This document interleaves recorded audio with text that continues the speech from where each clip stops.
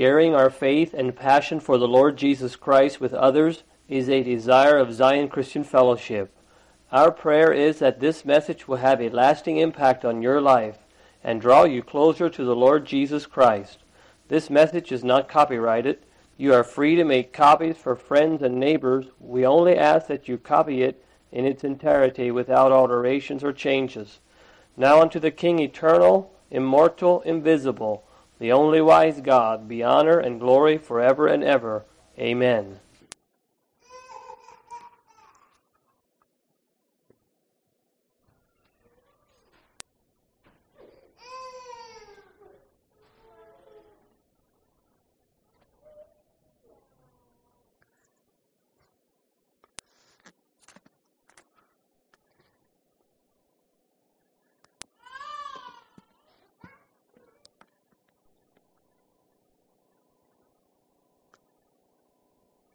We certainly have had the opportunity to worship a high God this morning, and it's been a beautiful time to do that and a beautiful experience together. I want to welcome all of you that are here. I want it to be a blessing for you to be here today. And we are here together. Can you imagine what it would be like if you be in this service by yourself this morning? You would just be here by yourself. I wonder how many of you would take a songbook and sing 5 or 6 hymns just in here by yourself. And I wonder if any of you would come up here by yourself and read Psalm 133 by yourself to yourself.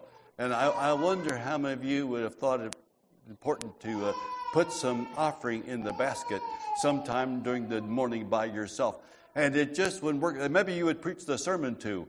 And wouldn't it be interesting to have a children's lesson all by yourself? And you say that to the benches, or you say that it wouldn't work very well by yourself.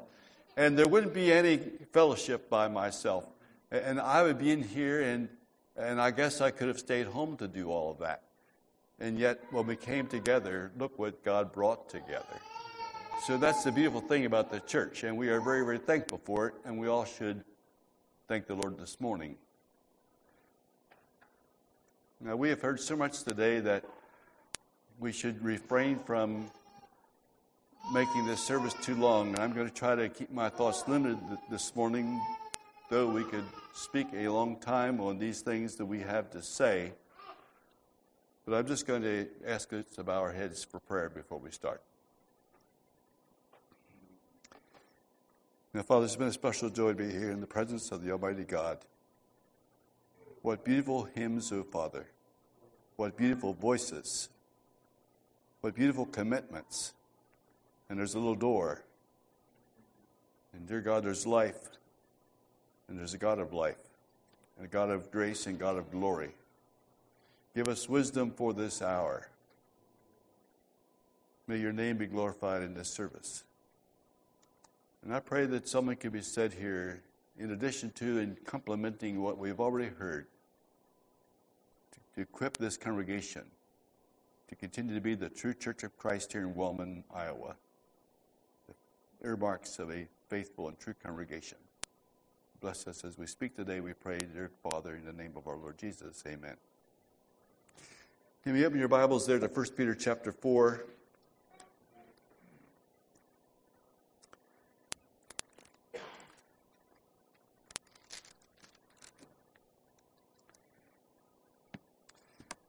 You know, I speak to a Spanish congregation at home. Many of those people in our church are first-generation Christians. That means to say that their parents weren't Christians. They were not raised in Christian homes. Didn't go to church.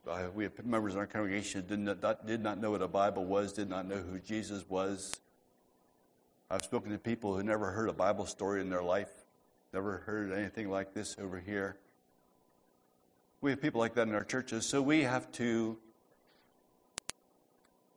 teach carefully and clearly, and so I usually write a sermon title on the board behind me when I'm speaking, and we usually put other little marks on there, and we diagram things on there, and we put things on there to help them keep their attention up there and watch what's going on, and they can see it too and hear it also, and that helps them. You're a more mature audience than that, so I won't need to write on the board this morning. But I'm going to read a text here and then give you a title. We've ever heard today, it's kind of interesting how God put this service together. We've ever heard that communication is such a delicate thing. And every problem that you've ever had in your congregation has been a communication problem. And most all difficulties that happen between husbands and wives in the home is a communication problem, nearly entirely. And conflicts between brothers and sisters, whether it's in the home or in the congregation or on the job site, is almost entirely a communication problem. And I read many years ago that every war that was ever fought between two countries was a communication problem. And when you go back to James, we're not going to this morning and hear about these wars and fightings that happen among us. And it does happen, and unfortunately, but it does happen. It's a communication problem. And we communicate with what we say, but we communicate with far more than what we say. And far more important than what we say is the spirit with which we say it. And the thing that affects the spirit with which I speak to you, not necessarily here in this pulpit this morning, because I'll probably behave myself while I'm up here doing this. But the thing that affects the spirit that you hear from me and sense from me when I talk to you on a personal level is entirely dependent upon what I think about you as I'm speaking to you. It's who you are in my mind. It's what I think of you. I'll say it another way. It's where I think you are in relation to where I think that I am. And why the reason why you sense a condescending, parachuting spirit that comes down out of the lofty places in order to reach you is because that's the opinion I have of myself compared with where I think you are. And that is why a wrong spirit comes through when we speak. So far important than what we say is the spirit with which we say it. So it's just an important thing to remember in communication. And there's far more than words that help us communicate. Really, less than 50% of what a person takes from what I say comes from my words. The rest of it comes from many, many other things. Body language, tone of voice, spirit that they sense. Many other things affect the communication, and not only the words that are said. I'll just give you one example of this, and you don't need to smile nor laugh, but it's an expression. You're chairing a meeting. Maybe it's with the employees, or I don't know what you have, a minister's meeting. I don't know what all you do here, a school board meeting. You don't have schools here, all right, so it's not that. So I don't know what all you do here, but I chair a lot of meetings at home. And so here's Clinton Wolf. I'm trying to get through this thing. We have this material to cover, and the clock's going around, and I look down at Clinton Wolf, and here is Clinton going like this. And he's not saying a solitary word, but he said it all. I got the point. He doesn't need to say anything else. I heard him. He's saying it's time to be out of here. It's time to quit this. No, he didn't do that. That was an illustration. And I'm probably the one that did it, not him, but except I don't have any. So it doesn't pay me to do it. There's none there. 1 Peter chapter 4, verse 10. As every man hath received the gift, even so minister the same one to another as good stewards of the manifold grace of God. If any man speak, let him speak as the oracles of God. If any man minister, let him do it as of the ability which God giveth, that God in all things may be glorified through Jesus Christ, to whom be praise and dominion forever and ever. Amen. Ministering grace one to another. That's the title. Ministering grace one to another. I think you feel sometimes that a preacher should minister grace to a congregation when he preaches. The person conducting the children's lessons should be blessing those children as he does that for them. The song leader should have a way to conduct that song service in such a way that the whole congregation is greatly edified and feels the favor of God upon them and knows that it's a blessed experience to be here. And I think that is what has happened so far this morning. But can you imagine in the home, every time the father speaks to his wife or to his children, that is the same effect that takes place when we're speaking to each other after the service? That same thing happens. And the visitors come in the door. And this morning it was extremely interesting. I was standing over here watching people come in the door and talking to Brother Elvin. He was identifying for me the people that were coming in. Now that's a visitor. That particular young man right there has a special interest in a little lady named Emily. And so he told me all that. And this one comes in and that's the Grossman family. That's their oldest son. Thank you. And there they come in. And the visiting back there, it is kind of like a beehive back there. If you listen to that, it was quite, and everyone was being blessed and encouraged, and no one was being scolded or torn apart, shredded. No one felt little rejected, sent out the door. Everyone felt very much at home to be in that lobby this morning, in that foyer. Is that correct or not? And you know, the teaching of the Bible is that is a continual opportunity for us. That is a way to continually relate to each other. And you say, no, Dale, but there's a mess and there's a problem and we got to fix it and it's no good. And now it's time to what? Get the sledgehammer out and a couple of machetes. And where do we find that in the Bible? And we minister grace to each other. And when you have to correct one of your children, the little 3-year-old, the little what was his name that never came in, he didn't open the door for his Carol, and he didn't find the slippers for Daddy. And he couldn't get out of that apple tree in the orchard. And that little fella, and I forget his name already. I think they gave it there, but I don't remember it. That little fellow needs some kind of correction, and it said that Daddy's going to take care of that when he came home. I think I heard that. And that little fellow probably is not looking for 5 o'clock to come in the afternoon. But he's got trouble coming up. But even when that moment comes, Daddy, and now little fellow is here, we must deal with it. Be careful what you say. You can minister grace to that child.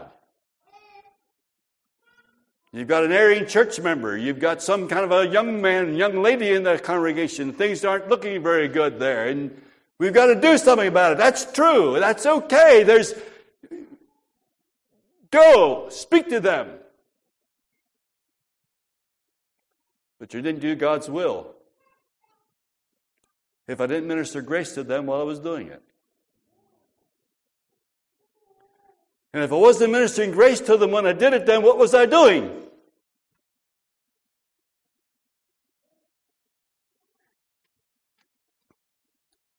And so it tells us here.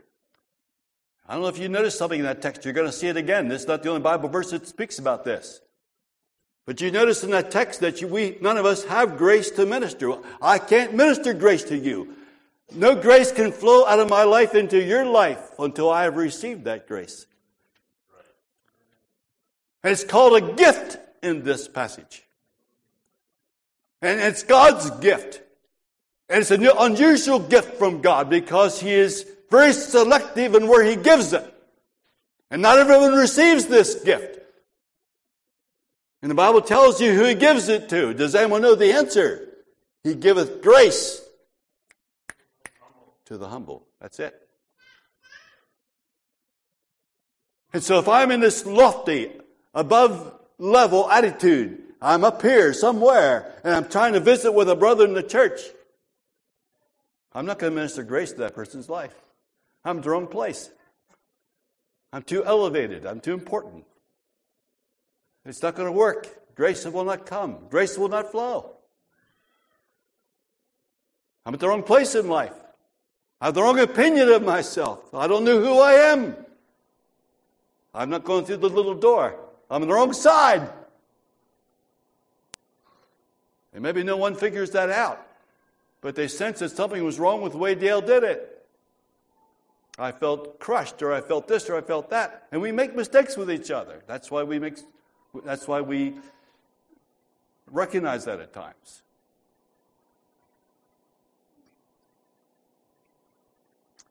It's just that one of the main things that causes fragmentation in the churches and causes division is the way we speak to each other.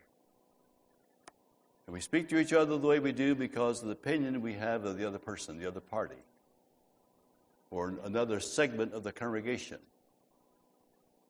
And so because we have those feelings deep down in here, we cannot hide those. We cannot mask those feelings when we're speaking and it comes out, because that's in our heart about that person. So it comes out. What we feel about you comes out.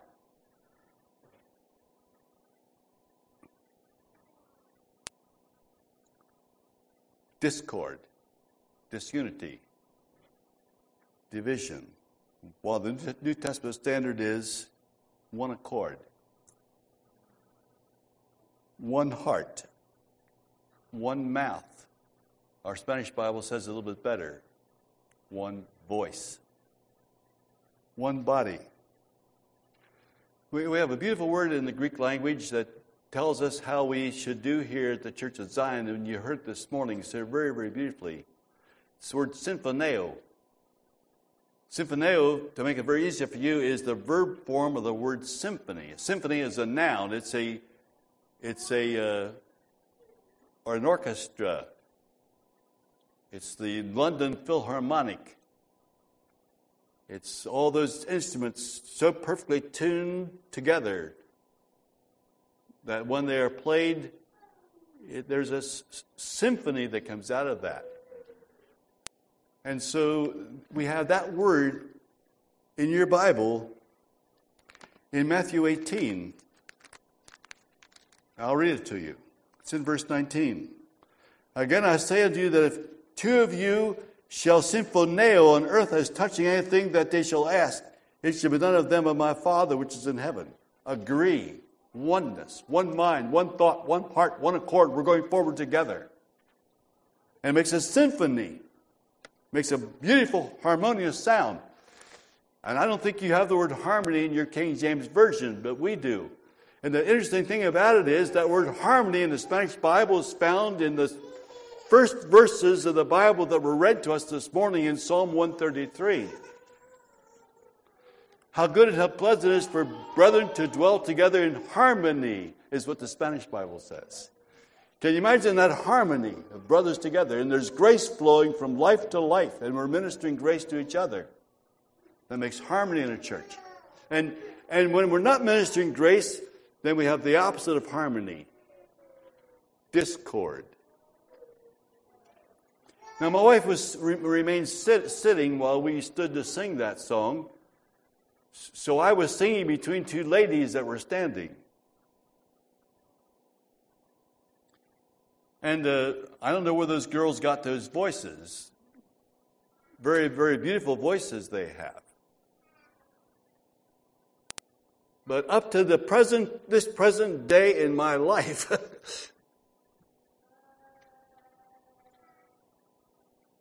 it's a strange thing, but just think about it. I've never had anything but harmony with Ashley and with Kareem. There's never been any discord between us. I would suppose if that would ever happen, I could well guess that I would have been the cause of it. It doesn't ever need to happen. We can minister grace one to another as we speak with each other. And so this whole matter is, this text, and the importance of it is that the words we say to each other and the way that we say them and the image that we're presenting as we do it does something to that person's life as we're talking to them. Does something to that person's life as they hear our words. Does something to that person's life as they sense us near them. Now, in a Spanish culture, we're a bit different there from what you are here. We're far more personable than what we are in America. You are far more standoffish up here. You keep your distance from each other. You poise yourself. You're careful about how you present your image to each other. This is all very, very carefully built into whatever we do up here as we relate to each other. But in that culture is different. When a man walks up to you and wants to say something, very, very probably he won't get very far into his communication without taking his hand and touch your arm with it, or your shoulder, because you must become very close and connected with each other, and being connected, being one with each other is very important in that culture. We don't do that here, unless we have a Latin background or influenced by that culture. But there's every time we speak to each other, we have more than words that we say. And there's this sense of closeness, this sense of acceptance, this sense of appreciation, though absolutely nothing be said. Although there's not one word being spoken, there's communication, and grace can be ministered without one word going out of our mouth.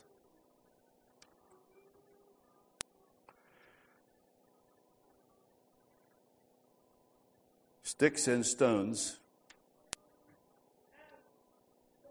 can break my bones, but words can break my heart.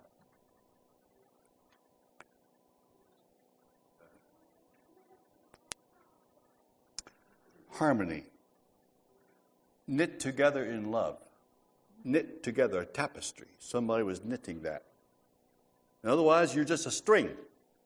Otherwise, I'm just a thread. I'm just a piece of yarn until I'm knit into this tapestry. And then that's hard to break. No one can explain how the veil of the temple ever was torn in half from top to bottom. That thing was almost 6 inches thick. It was a extremely heavy cloth, several inches thick, woven and knitted together. It wasn't crocheted, that's for sure. It was, I guess, knit. And no one can figure out how it ever would have sliced in half like that. Since it was so heavy, if the bottom half of it would have pulled off, that would have made sense. Because it's extremely heavy. But to tear in half from top to bottom, no one can figure that out. And what's going to tear us apart? We are knit together in love. What's going to take to tear that apart? That's extremely strongly knit together. And there's harmony there. And there's grace being ministered one to another. And we are lively stones, and we're continually contributing to each other's life. But I want to emphasize this morning that there's more than technique involved in ministering grace to one another as we speak to each other. We need more than a Dale Carnegie course, or a Robert Conklin, or a Stephen Covey. We're not talking about salesmanship. We're not talking about how to win friends and influence people and get my point across and do customer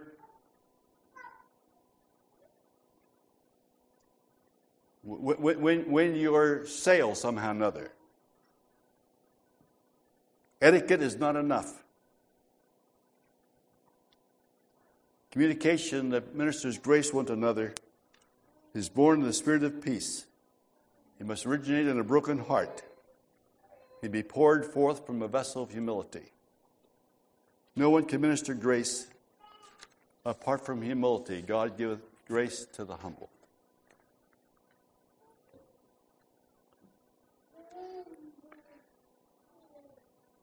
What we communicate to others is, first of all, an expression of who we are.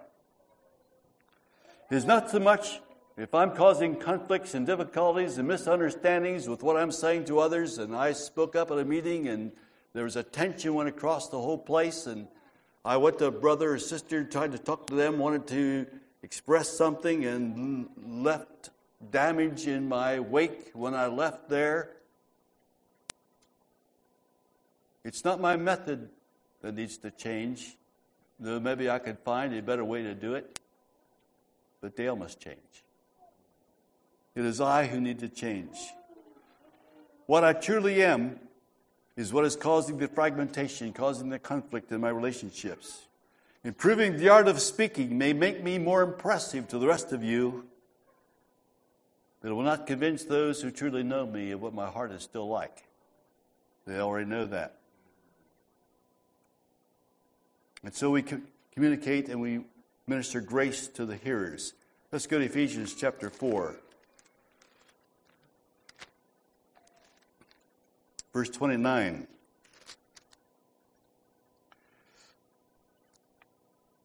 Let no corrupt communication proceed out of your mouth, but that which is good to the use of edifying, that it may minister grace unto the hearers, ministering grace one to another.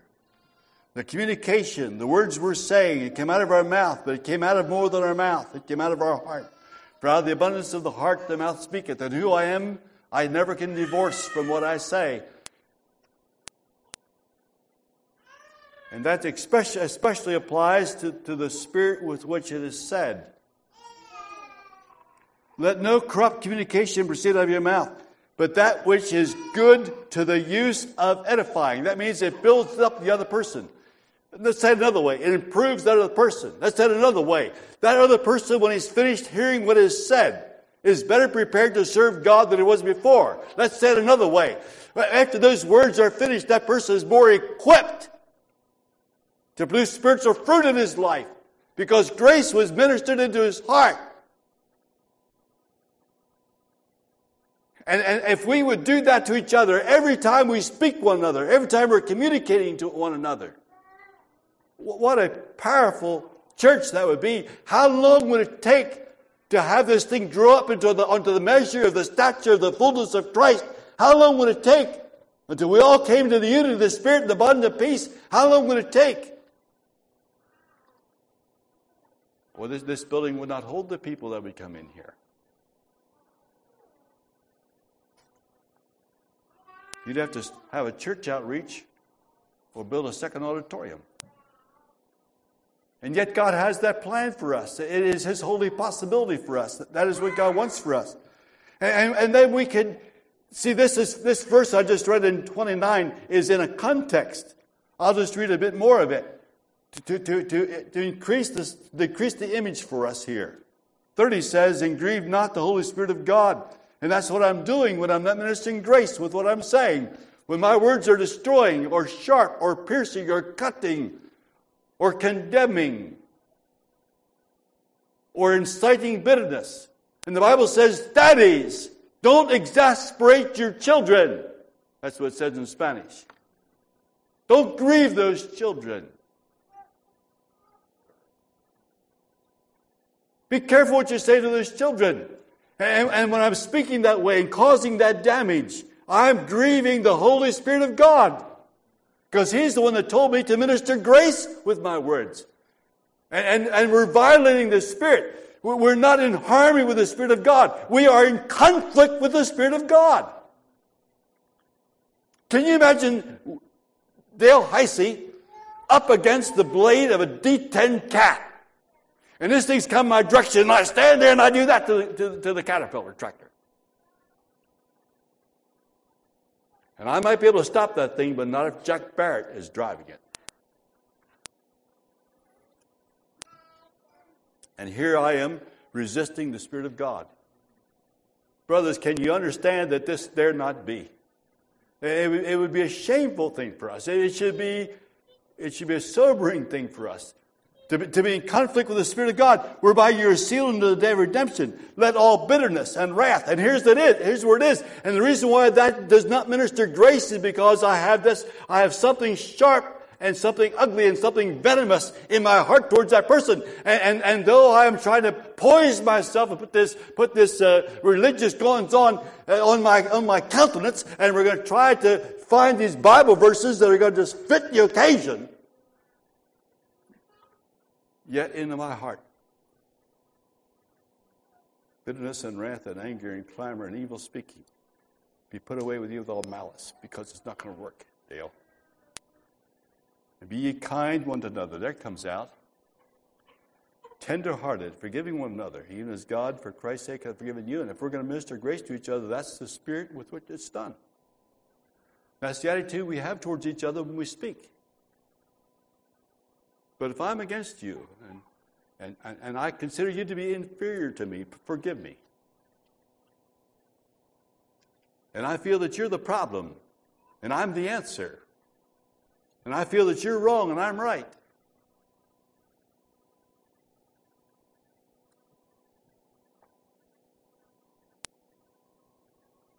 There's a good possibility there's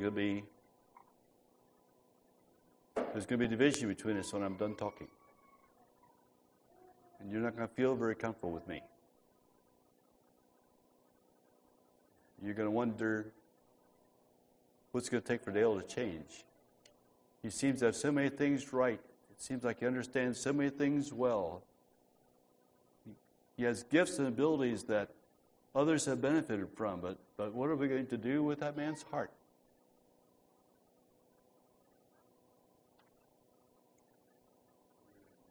Let no corrupt communication proceed out of your mouth, but that which is good to the use of edifying, that may minister grace unto the hearers. You might want to go to Colossians chapter 4.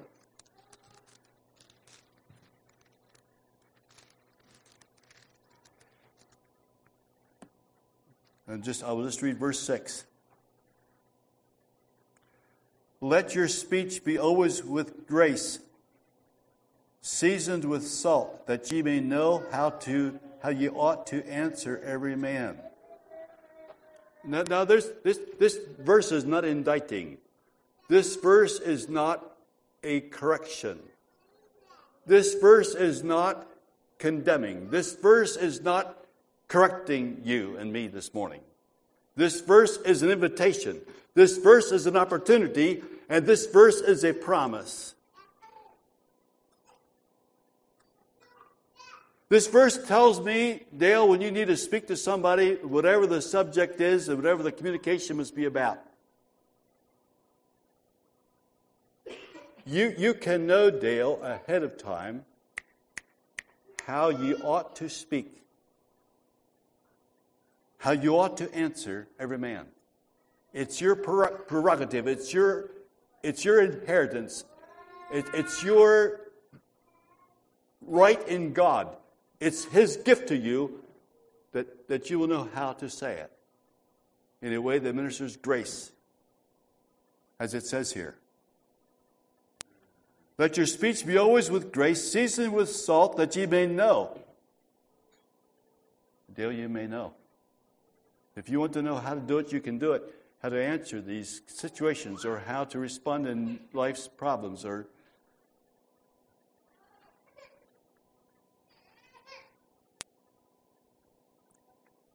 I think there are times, brothers, is it okay if I'm this honest? I think there are times when we are more careful about how we speak than we are at other times. I think that there are times we know that the moment is serious. We must be careful and considerate, and we better choose our words carefully. I think there are times we realize we should do that, and then I think it comes out for us fairly well when we realize that that's the way we should be considerate of the person we're speaking to. And it's a careful moment, maybe a sensitive moment, maybe a delicate moment. But then I think there are times when we don't think that way. And it was just my wife, you know. She knows what I'm like. And so we can blotch it out, and we can just kind of say it sharply, quickly, in a hurry, get it over with.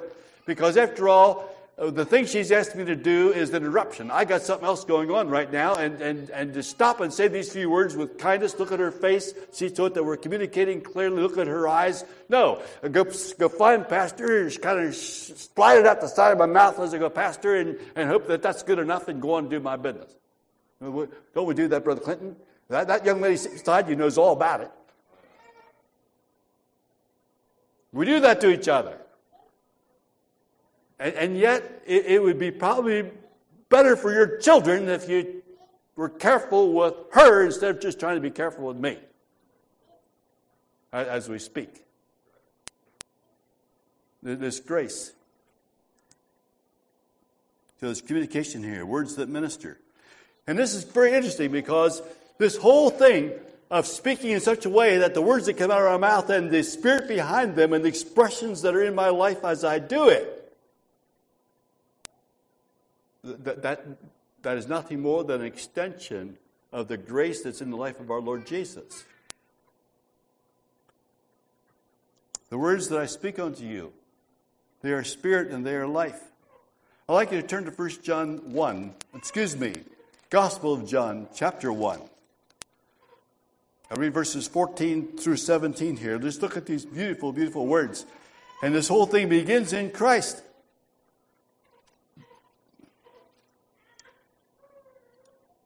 And the Word was made flesh and dwelt among us, and we beheld His glory, the glory as of the only begotten of the Father, full of grace and truth. John bare witness of Him and cried, saying, This was He of whom I spake. He that cometh after me is preferred before me, for He was before me, and of His fullness have all we received, and grace for grace. For the law was given by Moses, but grace and truth came by Jesus Christ. These are powerful words. These are beautiful words. Never man spake like this man, is what the alguaciles, I don't know what that word is in English, came back and said, we didn't bring him with us. So they were sent out to catch him and bring him back. Some kind of constables or something. I don't know what the word is in your language. And they didn't bring him. And why didn't you? Never man spake like this man. Here's an interesting expression about Jesus and His speech. And all bear Him witness, and wondered at the gracious words which proceeded out of His mouth. And they said, Is not this Joseph's son? They were not quite right there. But they couldn't figure it out. Where do these words come from? And you notice that they are words of grace. Gracious words. And grace and truth come by Jesus Christ. And so if I'm going to speak grace to those who hear me, if it's going to have an effect of grace on the life of those to whom I'm speaking, there's something that must happen to me first before I speak. I must be filled with that wisdom. I must be filled with all of His fullness. Of His fullness have all we received, and grace for grace.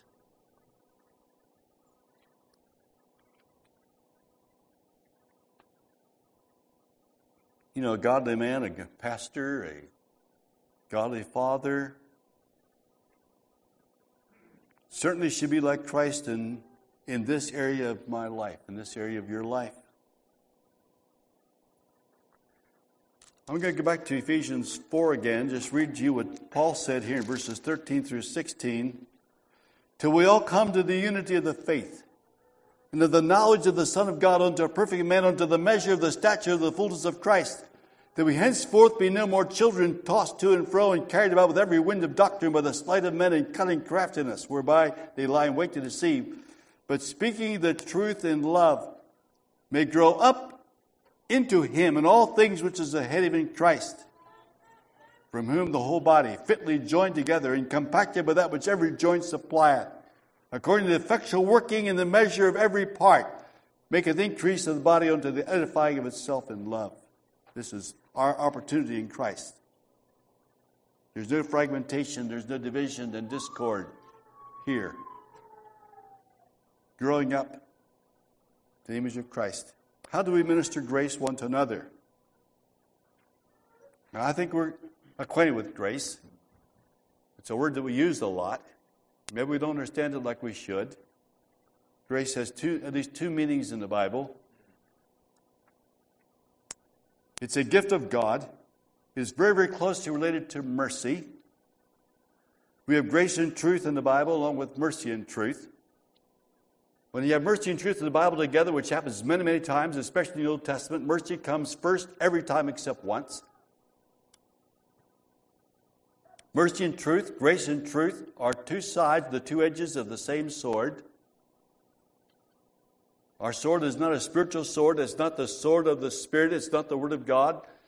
If the truth is not mixed with grace or the truth is not mixed with mercy, these two words are very, very closely connected. I'm not going to try to split them this morning. There was this gentleman who said, truth without love will kill, but love without truth tells a lie. I would add these words to what he said, that there can be no true love, no true agape love, unless it's accompanied with truth. I would certainly say that. But grace in our communication. I'll just read this verse yet. You all know it by heart. I'm just going to read it to you. You notice the grace in this verse. Likewise, ye husbands, dwell with them that's your wives, according to knowledge, giving honor unto the wife as unto the weaker vessel, as being heirs together of the grace of life, that your prayers be not hindered. And if I'm not ministering grace to my wife and our words together do not have that effect, that gospel effect, that spiritually comforting and directing effect, that life-giving effect, if the words we have are not building up and blessing and encouraging, and if my words to Suzanne do not give her the impression that she has found favor in my sight, and that word favor is the same as grace. We have the angel saying that to Mary in chapter 1 of Luke. You found favor with hail thou highly favored among women. And that's what this young lady should feel when you talk to her. That she has found grace in your sight. And can you imagine that this family, this husband and wife, and they have this graceful relationship, and now they get on their knees to pray. And you know very well what happens in the union of that. You know what happens, the power that comes to the marriage and the home and the needs of the children when there's grace in the marriage. Highly favored. You be sure, Emily, that he feels that way about you.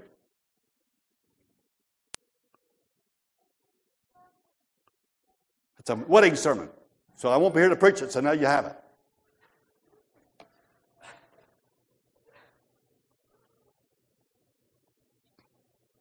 And can you imagine then that same grace in the ministers' meeting? And then we need to get on our knees and pray about things in the church. And that same grace in our brothers' meetings. And then we pray. And it's not hindered because there's grace there. And we're heirs together of this grace of life.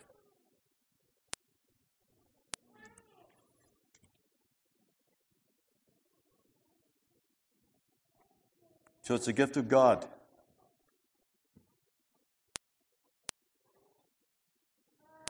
Are prayers ever hindered in our ministers' meetings? I was preaching in a southern state. I'm not going to tell you which one.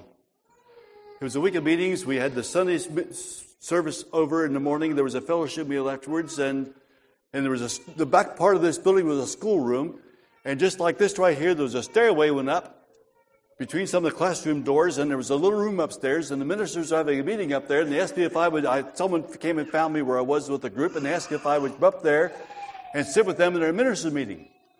I didn't know what this meeting was about, but I did what they said, and I didn't do like this little fellow here that put it off. I went upstairs, and there was a table up there, and men were sitting around the table, and there was an empty chair. I sat down. Somehow this meeting got started. Now, I want you to understand that we just had a week of meetings here. We started on Monday night. We had preached through Sunday morning. There's only one more sermon yet in this series. We're sitting up there. This meeting barely got started when the anger rose so strongly. The atmosphere turned into blue smoke. One of the ministers got up out of his chair and came around this table to where another minister was sitting. I thought he was going to hit him. The anger was so strong, I thought he was going to smack him. They raised their voices at each other. The arguments were extremely strong. Two brothers from the congregation who were not in the ministry were also asked to come and attend this meeting.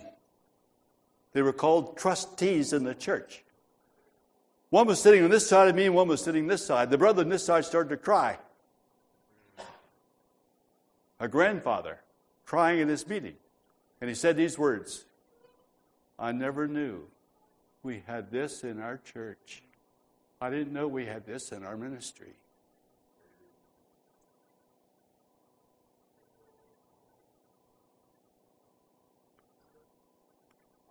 Prayer was hindered that day, brothers.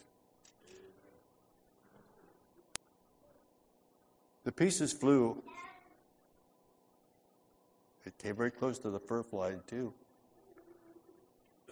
But grace is charis. The charis of God. Minister charis one to another. We should be charismatic in this regard. That our words minister grace to one another. There was no grace there that day. Grace begins with a kindly disposition towards that person to whom I'm speaking, from which free and spontaneous desire to bless and to favor that person comes forth, to equip that person, to empower that person. It's flowing forth from one life into another. The life of Christ, the life of God in the soul of man, going out through his words and expressions and manner and disposition into the heart of another person, and willingly and spontaneously wishing to favor that person, do them well, put them in good stead, equip them, improve them, empower them for the work of God. That's what grace does to us.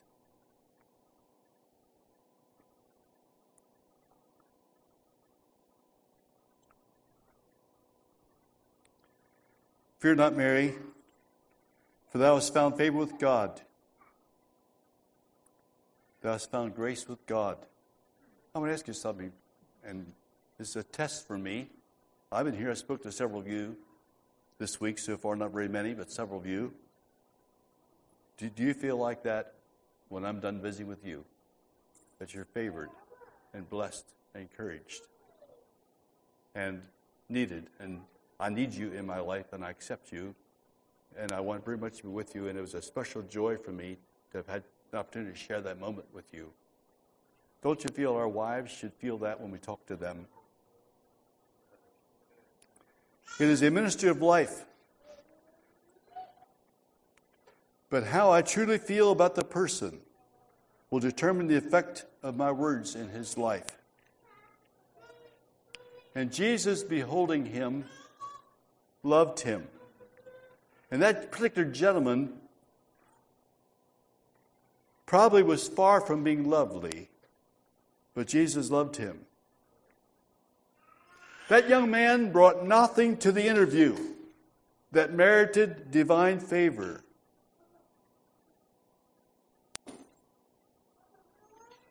But this disposition to bless and encourage, understand, and love was inherent in the life of our Lord Jesus. And so it must be in me. It is not the faulty brother, the erring church member, the disobedient child. It is not that person that initiates the flow of grace and of life in our interview. It pours forth from a life that is in union with God. Only one person in the conversation needs to have this gift.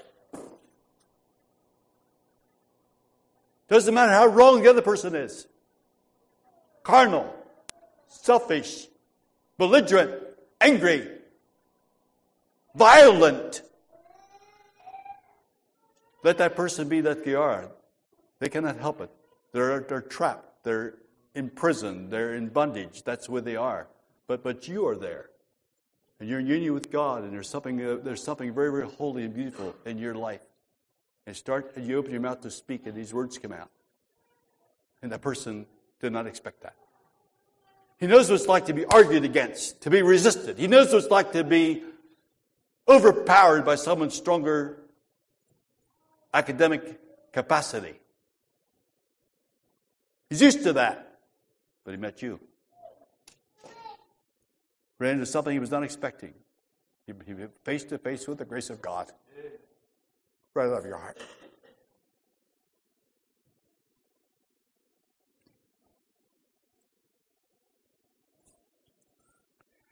No one can pour grace into the life of another without increasing your own supply. It doesn't ever get empty. Jesus felt virtue flowing out of him. I think I felt some of that these days in Iowa. But there's always more flowing in. What does this grace do? to those who meet us, to those who hear us.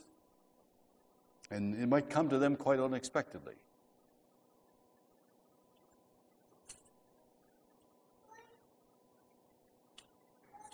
They may have anticipated something very, very different.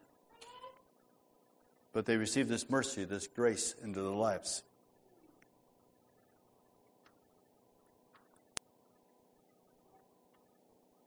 It speaks to save and not to condemn.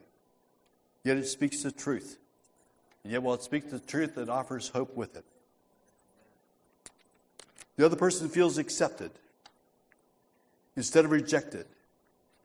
And not only that, but he feels somehow or another included and somehow needed.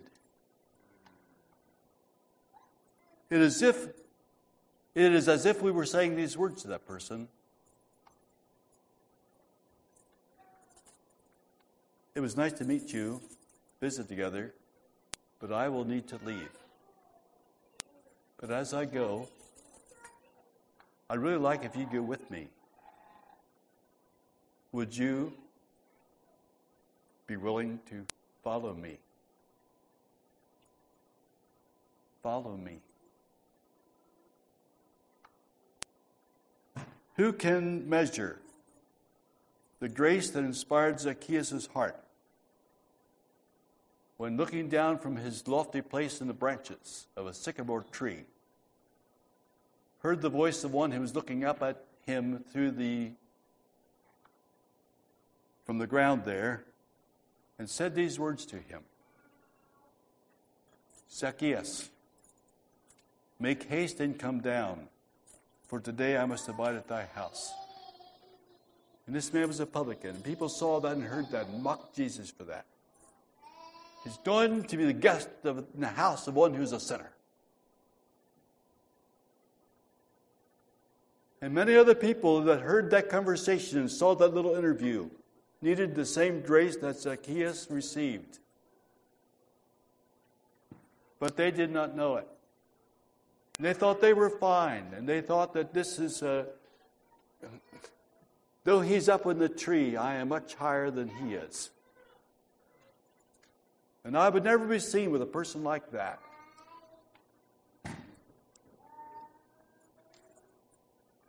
But not all those who were present shared that gift of grace. Yet they all could have. And this is what we are able to do for each other. I just want to end here with Romans chapter 5. And this is the second verse of the chapter.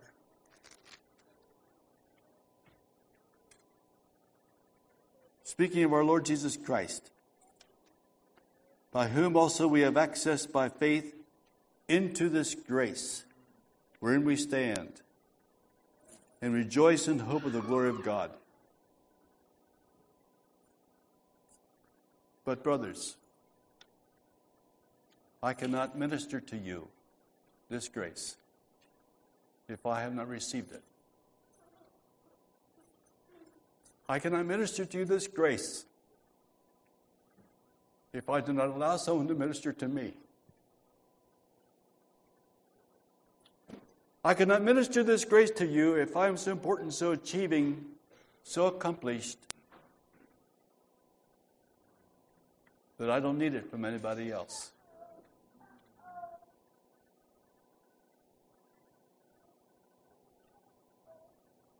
Because you see, it cannot flow out if I don't allow it to flow in.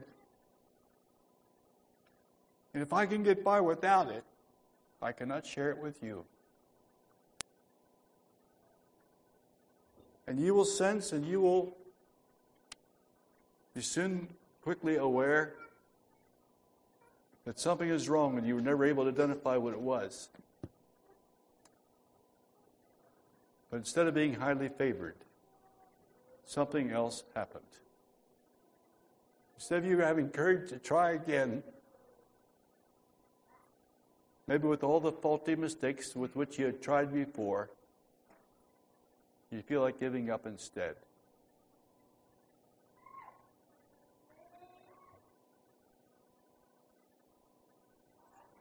And there is no real reason to hold on any longer. Because you didn't sense the grace that didn't come flowing in. And may God forgive us for what we do to each other. May God give us that desire to think about it, that every man, answer every man with words of grace. When we think about it, that we have this vehicle of communication that can so much encourage one another. I would just like us to think about that this morning.